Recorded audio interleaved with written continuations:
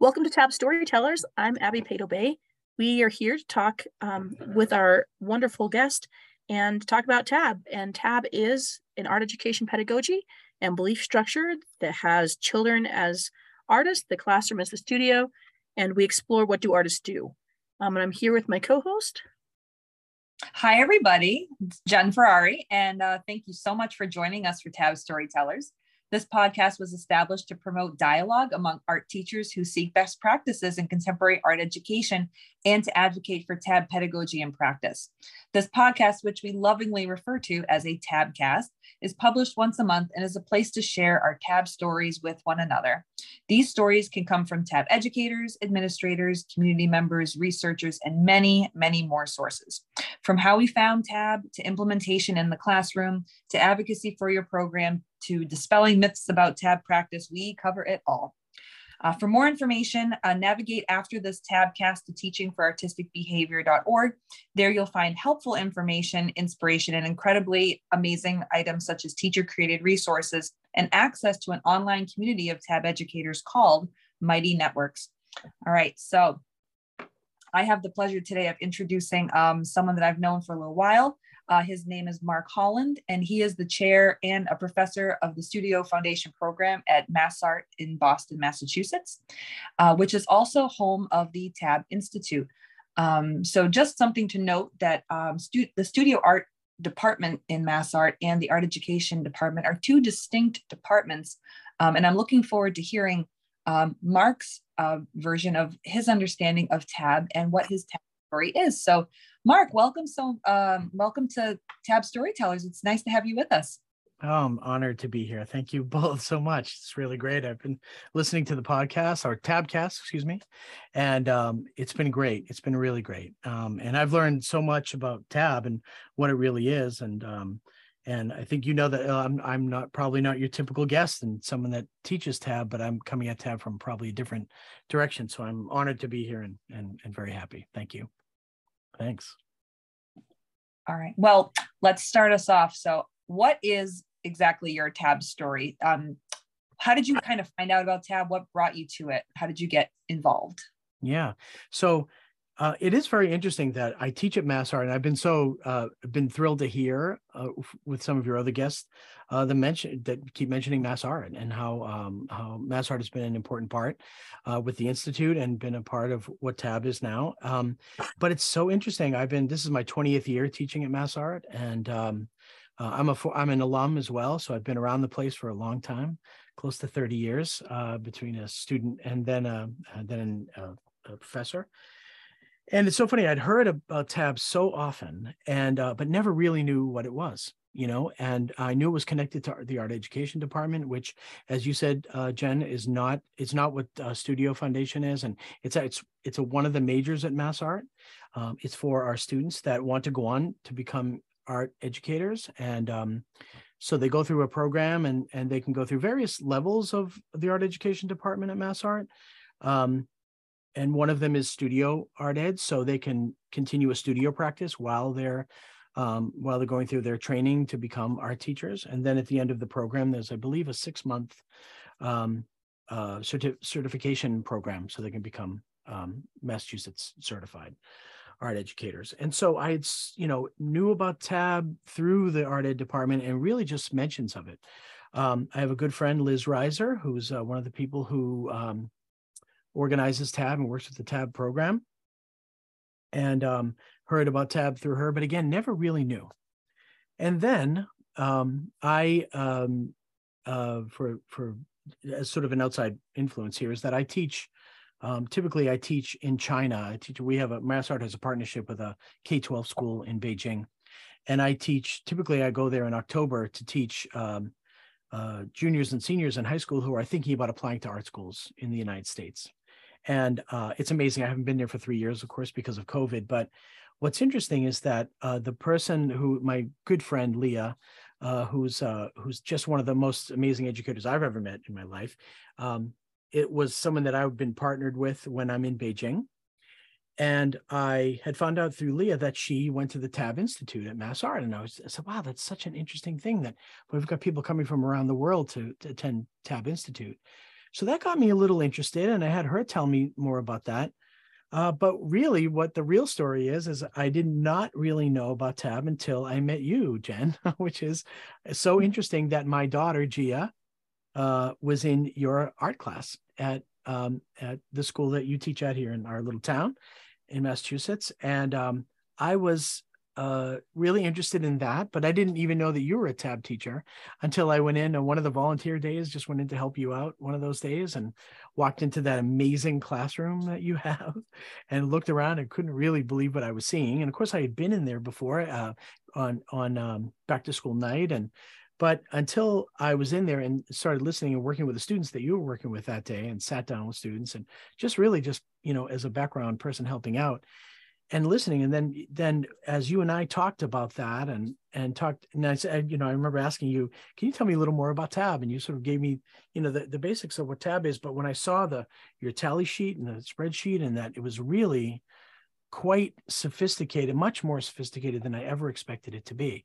I was not downplaying it by any means, but we think of our classrooms as a place that are messy. And we come in and we sort of rough the place up, and then we sweep it into the trash and we start over again. And your classroom did all that in the best ways possible, but also took it to another level that I just didn't really know about so much. So that was my first real connection to it and starting to understand it. And then I really started paying attention to Gia and her homework. And I've always been asking my kids, would you have art class today? Yes. How was that? Tell me what you did. And of course, like most kids do, yeah, I don't know. It's something, well, what do you mean you did something? Like what? I don't know.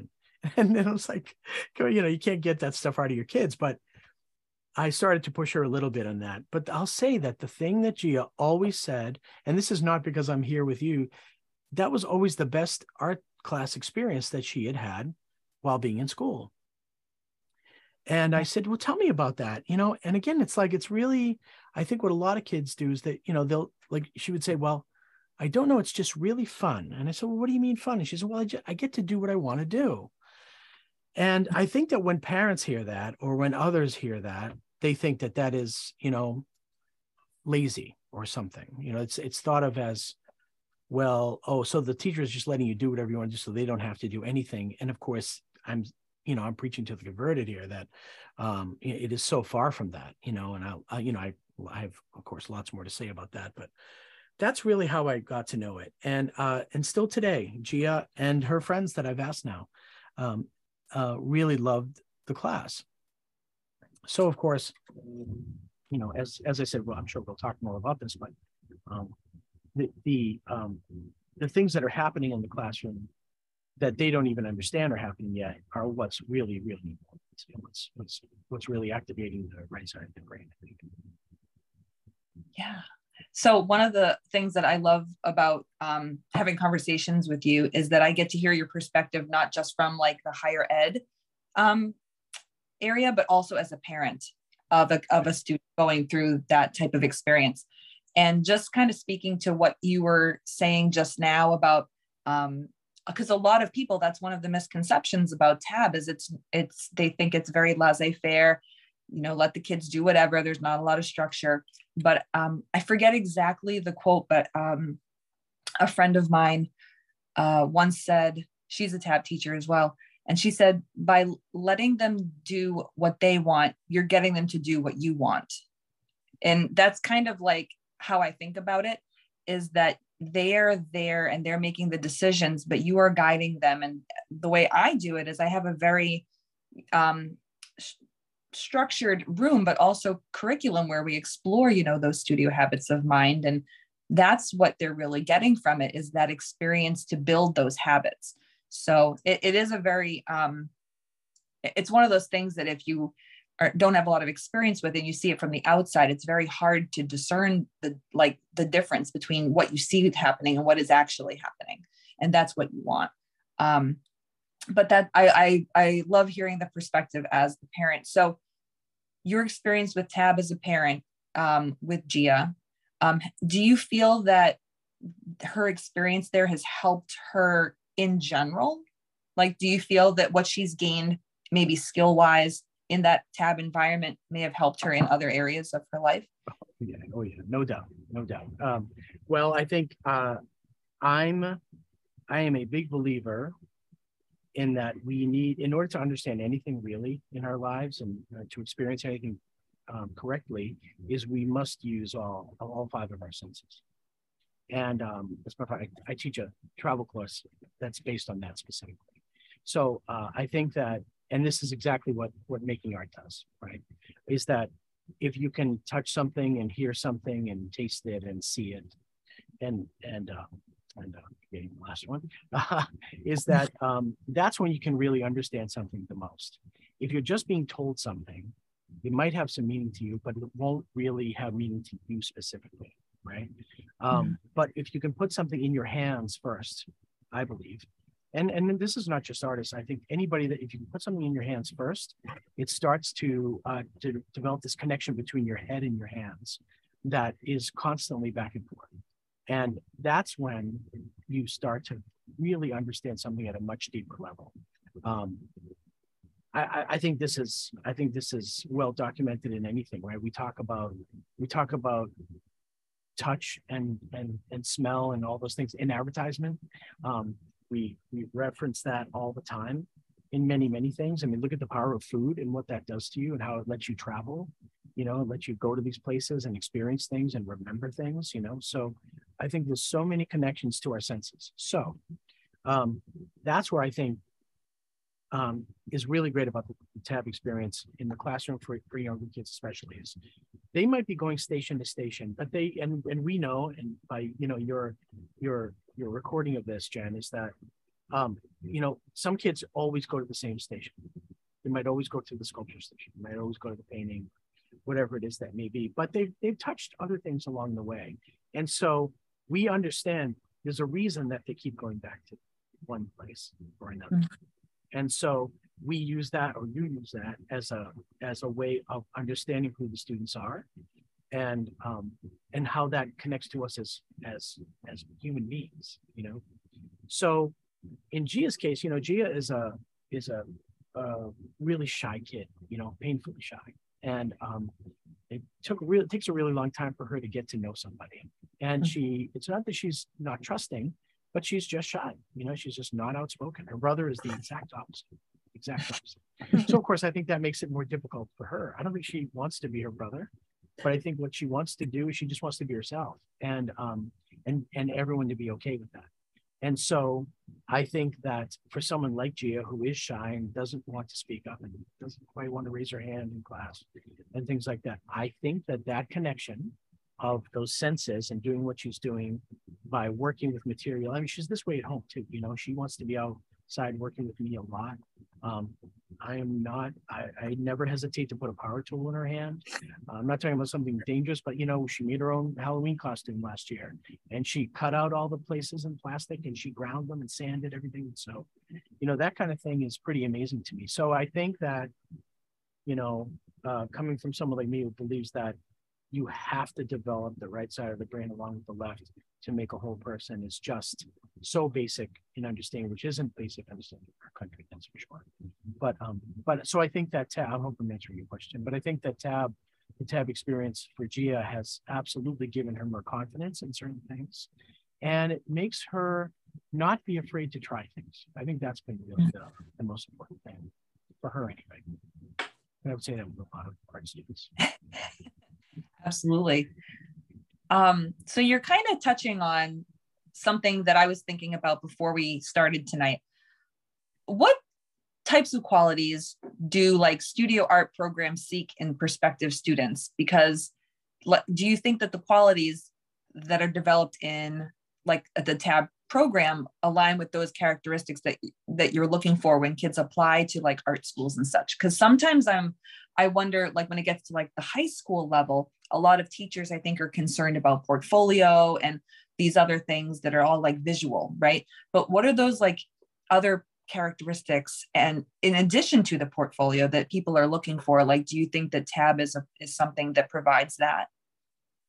Well, I think that I don't want to speak for the admissions department because I'm not in admissions, but I have sat in with the admissions department is always wide open, and we're welcome to sit in, you know, and look at, and while they're looking at portfolios and things like that. Of course, that's changed a lot during COVID, But I will say that I know that what they are looking for, from what I believe that they are looking for, is potential, without a doubt.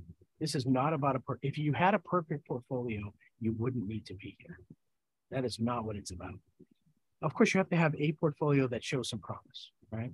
But if we would be causing a lot of harm to ourselves and a serious disservice to students so many students are coming from underperforming programs where the art programs have been wiped out in their schools. And what chance do those kids have if we're only looking at portfolios? That is really, really a major problem.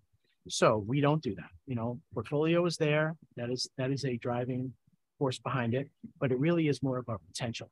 And the people in admissions officers, boy, they are incredible. They can look at something and just they can see some training in there, and they can see potential in what would be, say, a drawing that doesn't look like it has any promise at all, but they know what they're talking about, they're real pros. So that's one thing. And as I said, potential, and like that letter that's written when you apply to school is really crucial. They'll tell everybody, when students are coming to visit the school and go on a tour, they'll say to people, they'll go through a portfolio session, or say during your application, and they'll always say, you've just got to be honest, and you just got to tell us who you are. This is not about, please don't start your letter with, I've been drawing since as long as I can remember. Well, because that's what every single kid in the world says, right? And they think that's what they want to hear. But they don't need to hear that. We don't need to hear that. All we really want to see is potential. So at a place like Mass Art, it's really an interesting thing because we're a public university, and we are required to have a minimum of 65% of our students come from Massachusetts as a state school. So that's a really important thing. We always hover somewhere, I believe 70, 71%, something like that, which is great. So what that does is that we are trying to draw so many students from Massachusetts, which means we're really reaching out as far as we can. The other thing we've done, I know I'm speaking about Mass Art specifically, but I think this is a really great way. I'm very, very proud of the admissions department who did this change about 6 or 7 years ago. Was we eliminated test scores. So we don't look at SATs. We are test-free. We're a test-free school. So that's a really amazing thing, because what we found is that a lot of students weren't even applying to Mass Art who had incredible talent because their SAT scores weren't high. And they felt, I'm never going to get in, so I'm not even going to apply. And again, there's another place where it's like, boy, we are missing a whole lot of students who should be applying here. And in the middle of all that too, we were losing students that were coming from underperforming districts that had no fault of theirs. They just didn't have the training or anything behind them. So those students were gone missing, And so as a way of trying to diversify our student body more than we ever did before, and getting rid of the tests, and now we are test-free, not even test optional. There are still students who will send in their test, but they're not even looked at. It is portfolio and it's high school GPA. So that's a really important thing. So how am I relating this back to TAB all the time? I think, for me, again, I think that the most well-rounded student, I'm talking about 18-year-olds, right? They're so young. And working so hard and coming through COVID and coming from these really difficult things where so much of their high school experience was online. And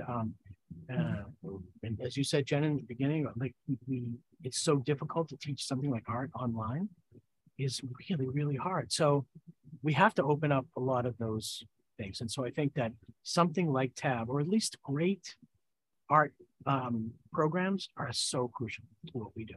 They're so crucial to every student, but we couldn't be without really strong K-12 art teachers, and I mean that. So you were saying that you're over the first year, so the 18-year-old, the first freshman year studio segment of their program, and you're having kids coming in with really different levels of ability. So in Mass Arts programming, working with, I imagine, the instructors that are all teaching those studio kind of foundation classes, do you provide support and training for your art educators to be able to differentiate like that? And do you see like a movement towards tab pedagogy in those types of such situations? I mean, my limited experience is my own, having gone through my bachelor's in art education like a million years ago, and the art department professors, separate from the education professors, really had never had educational pedagogy. They had their MFAs, and they had that kind of like, they came as the artist who came through these massive critiques and these, this rigorous program of applying to shows and things, but really not the how to meet diverse learners where they're at. And so curious in your program, but also just in your experience. So are you asking, do we have like, I guess I'm asking two questions. So like, where are you, like, how are you making sure that like like where you're meeting students where they're at kind of thing? But I guess as a way of doing that, how are you, supporting your faculty as they do that? Oh boy, that's a really sorry. I'm also doing research, so I'm super curious. Please ask those questions, but the answer, truly, the honest answer to that is no, we're not quite doing it, but we're working really hard. So meeting students where they're at, and that is such a large thing to think about, right? And what does that really mean? 5-6 years ago, when we went through our strategic plan, our 5-year strategic plan for college, one of the things that we discuss and still discuss now is being being a student-ready campus. Now, what does that mean, right? Because typically we say that a student should be college ready, but that's where there's a lot of gray areas and a lot of blurred lines there. Being a student-ready campus is something that doesn't mean that, okay, so we're all set, students are running the show here we go, right? Because that's not what it is. We have a curriculum that we have to deliver to every student before they move on into their major and sophomore year. So we have to do that. But student ready might mean something like, this is very interesting. Just the other day, I was having a discussion with one of my colleagues, and some of the faculty had brought up this idea about like we're getting more students with physical disabilities. Now this is very interesting. Now, why? Why is it? Does this mean there are more students with disabilities? No, it just means that maybe those students weren't applying for whatever reasons. Maybe they were shut out of their art programs in high school and didn't have access to certain things. So all of a sudden we see these changes in demographics of our students. So a couple of faculty members had mentioned, what do we do? How do we make our classrooms more ready for students with physical disabilities? So my initial thought when I heard that, I'm going to be honest, is, well, as long as we know ahead of time, we can make those changes and make it happen. But being a student-ready campus doesn't mean as long as we know ahead of time. What it means is that every single classroom is ready to go for when that happens. So when a student, before we know anything, comes into our room and we have a student comes in that might be in a wheelchair or walks with crutches, that classroom is already ready. So in 1 minute, we can move it around so it's ready for them. That's what a student-ready campus is. And that's just one version of that. So that is meeting students where they're at. That's part of it. Is we're thinking about this as being a student-ready campus. That's a long haul, but we're working at that. Now, on the other side of that, though, Abby, your question is really important, which is we are also seeing, oftentimes we're seeing a rise in students with severe learning disabilities, which exist and always did exist, of course, right? But we're more aware of those things now. And now to be a campus that is ready for those students, which by the way are always welcome to Mass, right? This is the thing about being a state university, right? What is education? What is public education? Well, public education means for the public, no matter who that is. And so we are not trained for that. We're absolutely not trained for that. But I think we are working really hard over the last year to try to figure that out. How do we have ourselves as faculty members ready for those kinds of things that are much more on the rise than we ever have seen before? But at the same time, we always have to have this balance, right? Is that, well, it's not quite our job to do that, because as you probably know, and most teachers would always say, is that 90% of our work goes into 10% of our students, and so there's always that other 90% that we have to also be teaching. So what we need really are more support systems. We've got to have more support systems in the classroom, like directly in the classroom. So I think that's what makes, our campus more student ready, by having those kinds of resources, again, at the ready when we need it. So we've developed a couple of things we have an academic resource center at MassArt, which is full of amazing people that work with students with accommodations and things. So we've been working with them pretty carefully to try to make those kinds of things happen and have extra support on hand. But like everything, right? Everything costs money, and so that's always a problem. But we get yeah, and not opportunity. So these are, and I think that's one of those things where, being in K-12 education for a really long time, we talk about a lot of these things vertically, but sometimes there's a gap in that moving from K-12 to K-16 mentality of like the verticality of moving from 12th grade into, ready for college, or, preparing them to experience something different kind of thing. And so if there's something that you could suggest for people who are coming, like students or teachers who are teaching kids who are wanting to go to an art school, beyond portfolio and a letter, what should they be preparing their 9th, 10th, 11th, 12th graders to be really ready to come into a program that is fun, foundational, but also rigorous? College art is rigorous. Yeah. Sorry, I threw these ones weren't on the list. No, it's that. No. Let's. I'm telling you, I can talk about this. I can talk about education all day. I think that. What is the advice? Well, I think that. It's a really quick question. I don't know what the answer is.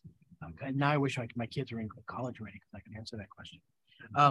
But I will say that.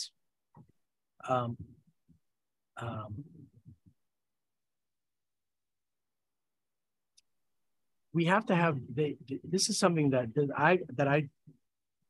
I feel I've seen over the last few years, is that okay, helicopter parenting is a real thing. Yes. And it is and now of course we're using this term snowplow parenting, right? Which is just get out of the way, I'm coming through. It's not helping you get through. It's like, I'm going to clear the way for you. Mm-hmm. And so we've seen this, so believe it or not, even at the college level, you would not believe the amount of email and phone calls I get from parents asking about their kids' class and blah, blah. And I think, okay, so the big difference there is that legally I can't talk about it. I can talk to parents and happy to do so in a generic way. This is what the class is. This is what the curriculum is. This is what we're trying to do, and why it's important to your child in order to move on into their major. I can give them that, but I can't give any kind of specifics about grades and how they're doing in class and things like that, because they're adults now. Guess what? They're 18. So that helps us a little bit, but that's very difficult, for a lot of students who do come to school and they just don't know how to navigate a lot of things like that. And that's just part of being a college student. I will say, actually, who does that the best more than anybody? The community colleges. The community colleges teach students to be college students much better than the four-year schools, because they are commuting almost all the time. They're commuting. They have to really figure out a schedule. A lot of students who go to community colleges go because of the affordability of it, or because they have to work part-time. So they're working part or full-time while going to school. So boy, talk about dedicated students. When we get transfers from community colleges, they're some of the strongest students we have. And then they have to start developing the portfolio thing. But in terms of being a college student, that's another lesson that is really difficult for students to learn, for anybody, no matter who you are. So I think that the only way I could really answer that, Abby, right now, is to say that it sounds so cliche, but they really have to learn to advocate for themselves before they ever leave high school. That is such an important skill to know. And that's just the courage. Go ask your teacher. No, I'm not going to call and ask for you. You need to go and ask them that. And it's pretty amazing. Once they do a little bit of that, they really know those skills. And I'll tell you, the students that know how to do that are having such an easier time in college, that just have those bit of soft skills that they've learned. Thank you for that. I don't know if I answered the question. No, that's great. Thank you. I think that is helpful. I think that's something TAB does in art, is that students are able to have an idea and then advocate for their idea. And I think that that's something that I know like having replaced teachers who are not TAB, kids really struggle with wanting to be independent in their thinking. And that requires scaffolding. And I think that TAB offers that, but it is something that is a learned trait. Those are learned skills. Right. Yeah. And I wanted I just wanted to mention, kind of like going off of what Abby was saying. So in that environment, that TAB environment, earlier, Marc, you were saying about, being student ready, right? Like it's an environment that's student ready to accept students, whatever their level. That's really, I think, what TAB programs and classrooms provide, is that student ready environment where it's accepting of the students, and what you're doing is helping them to develop that independence that then they can go off and use in the way that they need to in order to become their own person, right? So, and also you were talking about the training that would be involved in that. And not only that, but like just resources in general. Like for me, time is one of the biggest things, that there's no time, right, for me to be able to do the certain types of things that I would like to. I mean, now I make time for the things that are really important, but I think for a lot of pre-service teachers, they might not have that training. And then once they're in their position, they might not have the time or the other resources that they need in order to like pursue best practices that then support that student ready environment. So I know that you're not involved in like the art education program there. I'm looking forward to reaching out to, you had mentioned Beth Bolero at one point, which hopefully we'll be able to have her on the podcast or the podcast as well. Yeah. But I was curious, is there anything you think that higher education could do to better support pre-service teachers? Like from your just viewpoint, like not even as like your position at Mass Art, but just being in that position where you work with students in different positions. Yeah. Well, I think that, thinking about higher ed, again, I hate to always sort of like try to speak for higher ed, because Mass Art is such a different animal, in this. It really is. It's quite different than anything else, or art school, but, I think that, well, the first thing we have to do is we have to have long-term support for teachers that not just come out of our program, but for teachers in general, no matter what you're teaching. There has to be long-term support, and long-term support is something can be very simple. I think there needs to be training at no or low cost to them, of course. But there needs to be workshops, and there need to be classes that are just offered to them, and not necessarily training on how to be a teacher, but just, for I'm sure for both of you and anyone listening to this, is like fighting for time to just make your own work is just another thing, and you're, can I just digress for a second? I need to say, every time I'm with K-12 teachers, I have to say this and I really mean this, that what you're doing is real teaching. I mean, this is Monday through Friday. It is, 7 a.m. till 3 p.m. And then you go home and get your family settled. And then you do email for the rest of the night. That's amazing to me. And it's every single day of the week. We are very lucky in higher ed to not have that kind of a schedule. And that doesn't mean what we're doing is not difficult. It's very difficult, and it's at a very different level and much deeper. And we're trying to, work on things that we have a luxury. Our studio classes at Mass Art are 5 hours long, And so when I watch like folks like you having to teach in 45-minute spurts or 35-minute spurts, and then at different levels, and second graders now, and then fifth graders are coming in, I just don't know how you do it. So it's a miracle to me to what all of you are doing. And I mean, every K-12 teacher, no matter what you're teaching, it's real teaching. So thank you for that. That's the first thing. But I would say that, so, and as I said, like, for art educators, like having to have time to make your own work, that should be offered. We should be doing that for you. We should be offering classes so you can, in time for you to come in and make your own work. So then, of course, you're going to bring that back to your classrooms. There's no time you ever do something in your own studio or your own house, and your every time you make a painting or anytime you do any of that, you're going to bring that back into the classroom, whether that's direct or not, but you're also influencing your own mind in the way that you think. So how can that not be passed on to your students? So I think that those things, the training on being a teacher, but also workshops and classes that are just available to you, is really, really important. I think that's one of the most important things we could do. Because of course, if we're not doing that, we're hurting ourselves. Right? We're not giving the support to bring the students to at a different level that they'll be our students eventually too. So why aren't we thinking about that as an investment in our own future, even if you went for that, more selfish standpoint? But so I think there's things like that. But I also think that I think, and this isn't so much about higher ed, but I think thinking about one of the things that I'll include myself here is that never really had any kind of training in, that we're finally coming around to now, is understanding who our students are, and understanding who we are, So we are currently, and I'll give you a referral here. I think it's one of the great things we've been doing in a long time. We are currently in my department, we're working with Dr. Liza Toulousan, who has a great book called The Identity Conscious Educator. And just an amazing person, and has workshops and seminars. And I encourage anybody listening to buy the book and to look at and listen to some of the things that Liza talks about. But she's a professor at UMass Boston, but also it gives workshops and seminars.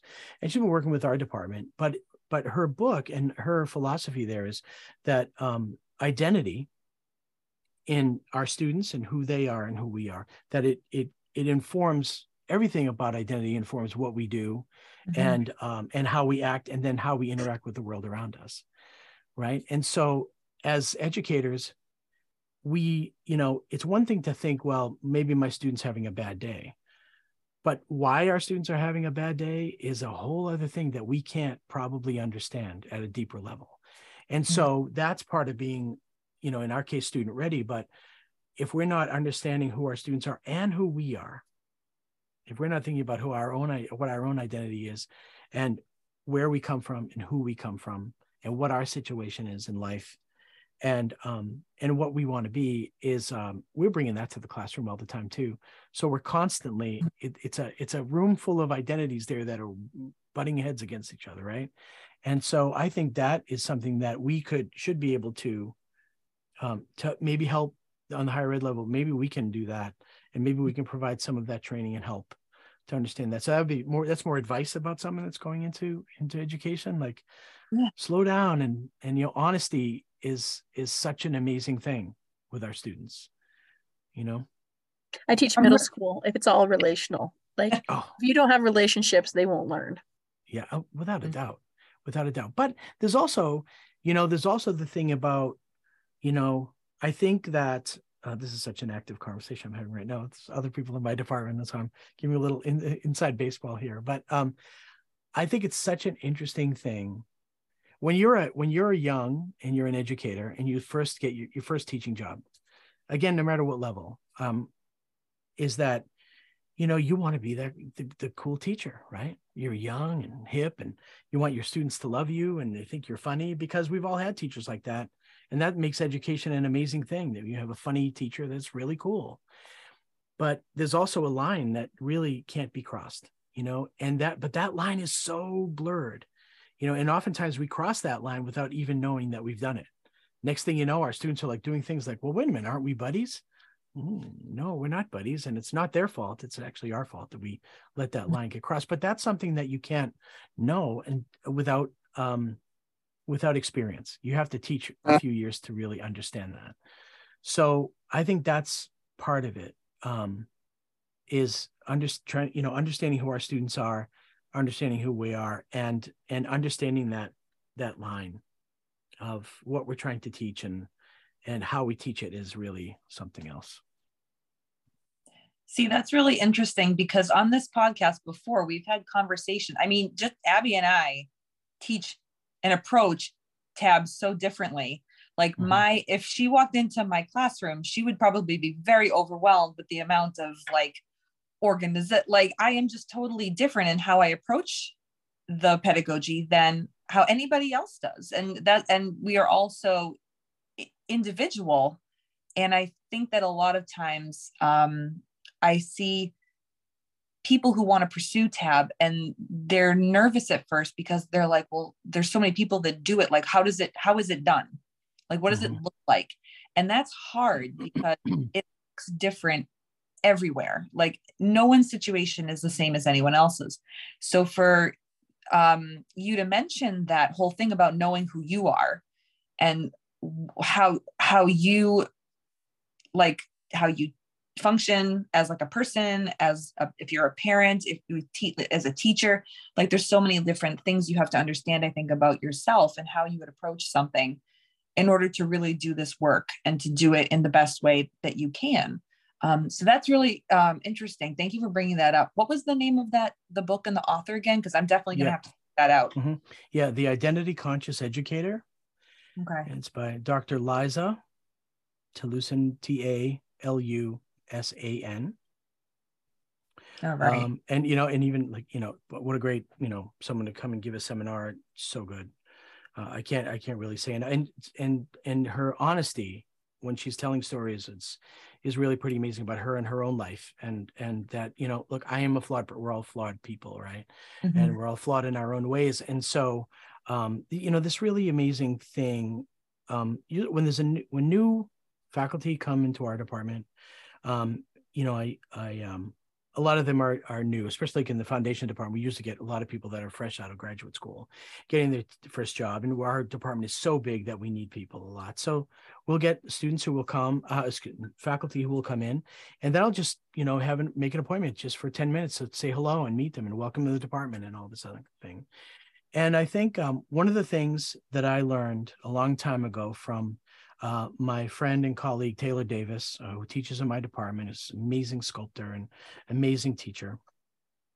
When I was a student of hers. And I remember this thing happened one time in class, which was another student had mentioned the name of this sculptor, who was pretty well known, and mentioned the sculptor in class. And Taylor said, "I don't know who that is." And I remember the student saying, "You don't know who that is?" In this doubting face. And then Taylor said, "Well, what am I supposed to know everything?" And, I just never forgot that. It made so much sense to me, but no, you're not supposed to know everything. And so one of the things I'll usually give to advice of any young faculty member that comes into the department, I'll say, listen, don't be nervous about it, because it's amazing how nervous you can be in front of a class of 18-year-olds. Like, why are we so nervous about it, right? We have all this experience. I've been working so hard in my work, and I've gone through graduate school and all stuff, but I'm nervous as hell, to be in front of these students. So why are we so nervous? Well, because we think we're supposed to know everything, but so I'll say to faculty, listen, yes, you know what? They do expect you to know everything, but they're going to be really, really happy when they realize that you don't. And that's, I think, the honesty part that I got from Taylor and from, this book from Liza. I think that is really means a lot, when you tell your story. And it doesn't mean diving into personal things you don't want to talk about. It just means, like, don't be afraid that you don't know everything. That's okay, because we're learning together, right? So I think that's such an important thing. I think it's important for educators as a whole. And I love leaving space to learn from students. I think TAB does that well. I have kids.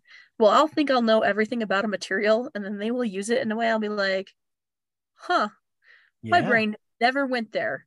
Thank you for teaching me that. And I mean, that can be with almost anything. So I think coming with the approach of, I may or probably am absolutely going to run into things where I don't know all the answers. I would love for you to help teach me is something that TAB also can make space for. And I think there are the people who, coming into TAB new as educators, want to do TAB right. They really want to do they want to do it right. And I think that probably graduate students coming into teaching faculty positions want to do it right. And there's a right way. And it's the way that most of the times, it's the way that we saw education modeled for us when we become it. As we were becoming educated, the right way was an educator who did it really well before us. And the reality is if you go and interview those educators now, they'll probably tell you, I had no idea what I was doing. And I think sometimes we forget that, I now have gone back as a parent and go, oh, did you know everything when you started parenting us? My mom was like, oh my God, we were learning building the plane as we were flying it, Right. kind of thing. And you're like, oh, I thought you had it all together. Yeah. And so I think that's that, almost disillusionment that maybe everybody that you thought had it together really has no idea. They're just also working to learn it is important. But I also think it gives you freedom to go, I can get going on something and I can get started without having all the answers. And I think that that's when you know better, do better. I've done tab and I've done tab badly and I've done it better.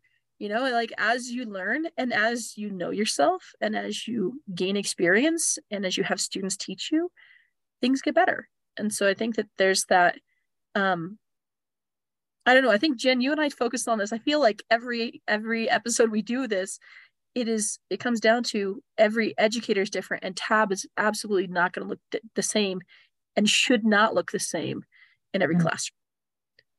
Yeah. And so, I think that translates up. And I hope that tab arrives in more, higher ed classes, because I think it's an interesting way of seeing students, because they get to come in with their interests and access content that's important to them, while still learning what they need to learn. I mean, there's some balances there. You know what I think is important? Maybe I think that's interesting about tab is that there's a system in place that is trying to achieve all the things we've been talking about. Now, there are educators, and we all know them, who are so dynamic and amazing and don't ever need to teach tab in order to make exactly the same things happen, right? But that's because they're amazing people. But what's great about the tab system is that that's a system that people can teach within that does start to achieve some of those things. So you don't have to go, you're not going to be a subpar educator for the next 15 years, and then hopefully you'll get better by later on. But it's a system, that I think works really, really well. And it comes from a philosophy that is really, really important, that I think those of us in art educators can really appreciate the philosophy of it. Yeah. Well, I think that might just about sum up all the questions that we had for you, but do you feel that there's anything else that we have not touched on that it would be important for our listeners to know? Yeah, I will say one more thing that I think is interesting. And I know, Jen, you and I have talked about this, and actually I want to bring it up because your last guest, James Wells from Crayola, started to mention this, and I was like, oh yeah, someone else is thinking about this too. He had mentioned on your last Tabcast,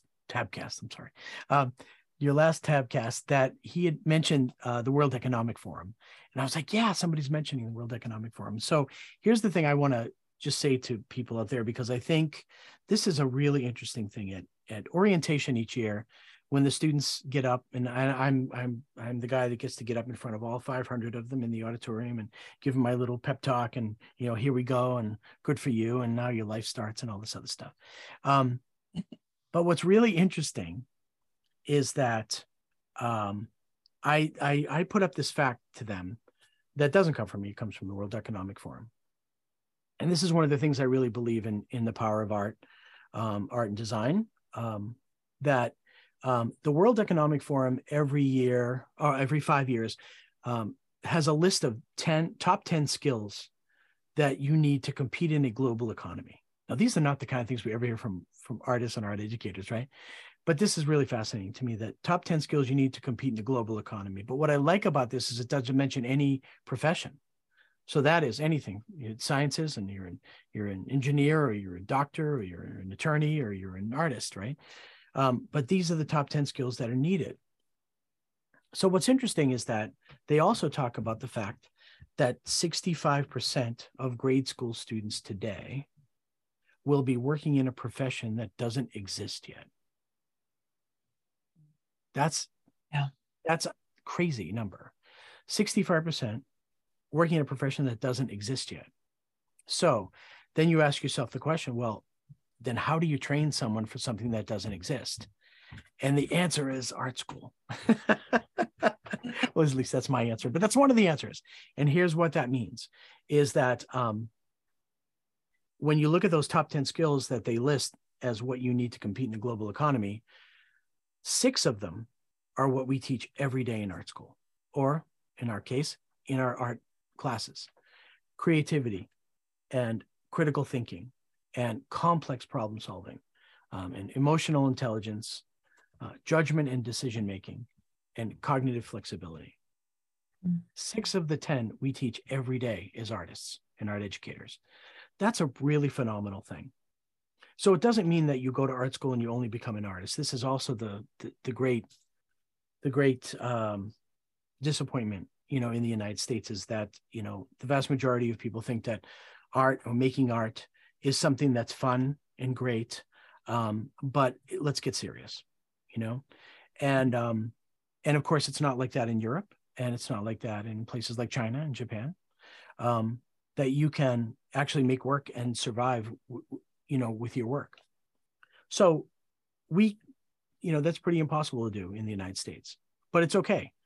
You don't come to Mass Art and you don't get in the sculpture department like I did, and no one is telling you, don't worry, you're going to be the next, whoever, and you're going to be selling your work and make a living doing that. And no one is pretending that that's going to be. However, if you're, say, a sculpture major at Mass Art, when you leave, you're a woodworker, you can weld, mold making and casting, you have all these amazing skills that you can to do anything really that you want with.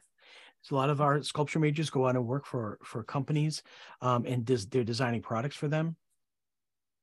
But they're also working as cabinet makers, and they own businesses, and they're doing that, and that supports their studio practice, and they continue to be sculptors the rest of their lives. That is not a problem. But on paper, that's a failure. That's a failure to the Commonwealth of Massachusetts, and that's a failure to the United States, that these students are going to art school and they're majoring in sculpture and they're a painter and they're not making a living with that skill, when it's completely wrong. These are the skills that I think is a lot that they're learning now with TAB as young students, is that learning to do all of these things is what makes you a whole person. And so our students are really successful when they leave Mass Art. They're working in all these fields that on paper are not related, but they absolutely learned through the skills that they got at Mass Art in their training. I can go on and on. We have so many examples of students that are working in things that you would never, ever imagine, but have really tied it back to Mass Art and saying, if I wasn't doing that at Mass Art, there's no way I would be doing this. So, and again, I keep saying Mass Art, but that's not just Mass Art, that is the arts. And so there are so many people that are getting that kind of education. So I think that's really important. And I'm just saying to those, future educators out there, people that want to go in and teach art, please do, we need you. And it's so unbelievably important in what it's doing for our young students and how they're, surviving in the world right now. It's really pretty amazing. So, it's crucial, all of you out there are just crucial to us. So thank you. Thank you. Thank you for joining us on our Tabcast. Thank you. Yes. Thank you so much. Great. It's really great. Yeah, I appreciate it. Thanks so much. Yeah, I hope you have Beth is so good. With Beth Bolero, if you have her on your Tabcast here, it's just so good. So I think it'd be really, really important for everyone. Well, we'll certainly be reaching out to her in the new year. And speaking of the new year, many of us will be having a break that's coming up. So hopefully, I know I'm going to try to make some art in that time. I am terrible at that. Abby and I have this conversation all the time where I feel truly guilty when I take time to make art because I should be doing something else, right? But I am going to make some time for myself. And I wish that for all of the people that are listening and are not listening, to just take some time for themselves to, again, like we were talking about before, just to like realize who you are and your needs and to make sure those are met. So yeah, please do take some time for yourself and your families and your loved ones this time of year. So don't feel guilty doing it though. Yes, exactly. Don't feel guilty about doing it, and if you don't get to do it, don't worry about that either. Don't feel guilty about not getting it done. You just do it when you can. But it's just important. We're important to our students. Yes, absolutely. Right. Well, Marc, thank you so very much. And Abby, is there anything that we wanted to mention before we close out today? You can find us on all of the major platforms, and we'll be back next month with another amazing interview. And we're super excited for all of our listeners. And happy holidays with whichever holiday you celebrate, and with whoever you decide is family and friends to you. Absolutely. And a very, very happy new year. Same to you. Thank you so much. Thanks everyone.